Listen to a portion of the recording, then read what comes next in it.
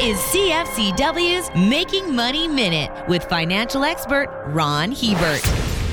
If you like to travel on a budget, a great way to screen your choices is to look at how other currencies have fared against our loonie. You do your homework, sometimes you'll find the Holy Grail, a place you'd love to go to with a currency that has dropped enough to make it a real bargain. This summer, Europe has made that list. A year ago, 1 Canadian loonie would have gotten you around 0.66 euro. Today, 1 Canadian loonie will convert into 0.76 euro. That gives about 15% more buying power to our currency than it did 12 months ago. For more information, listen to our Making Money show hosted by Ron Hebert and Gord Whitehead at letsmakemoney.ca or cfcw.com.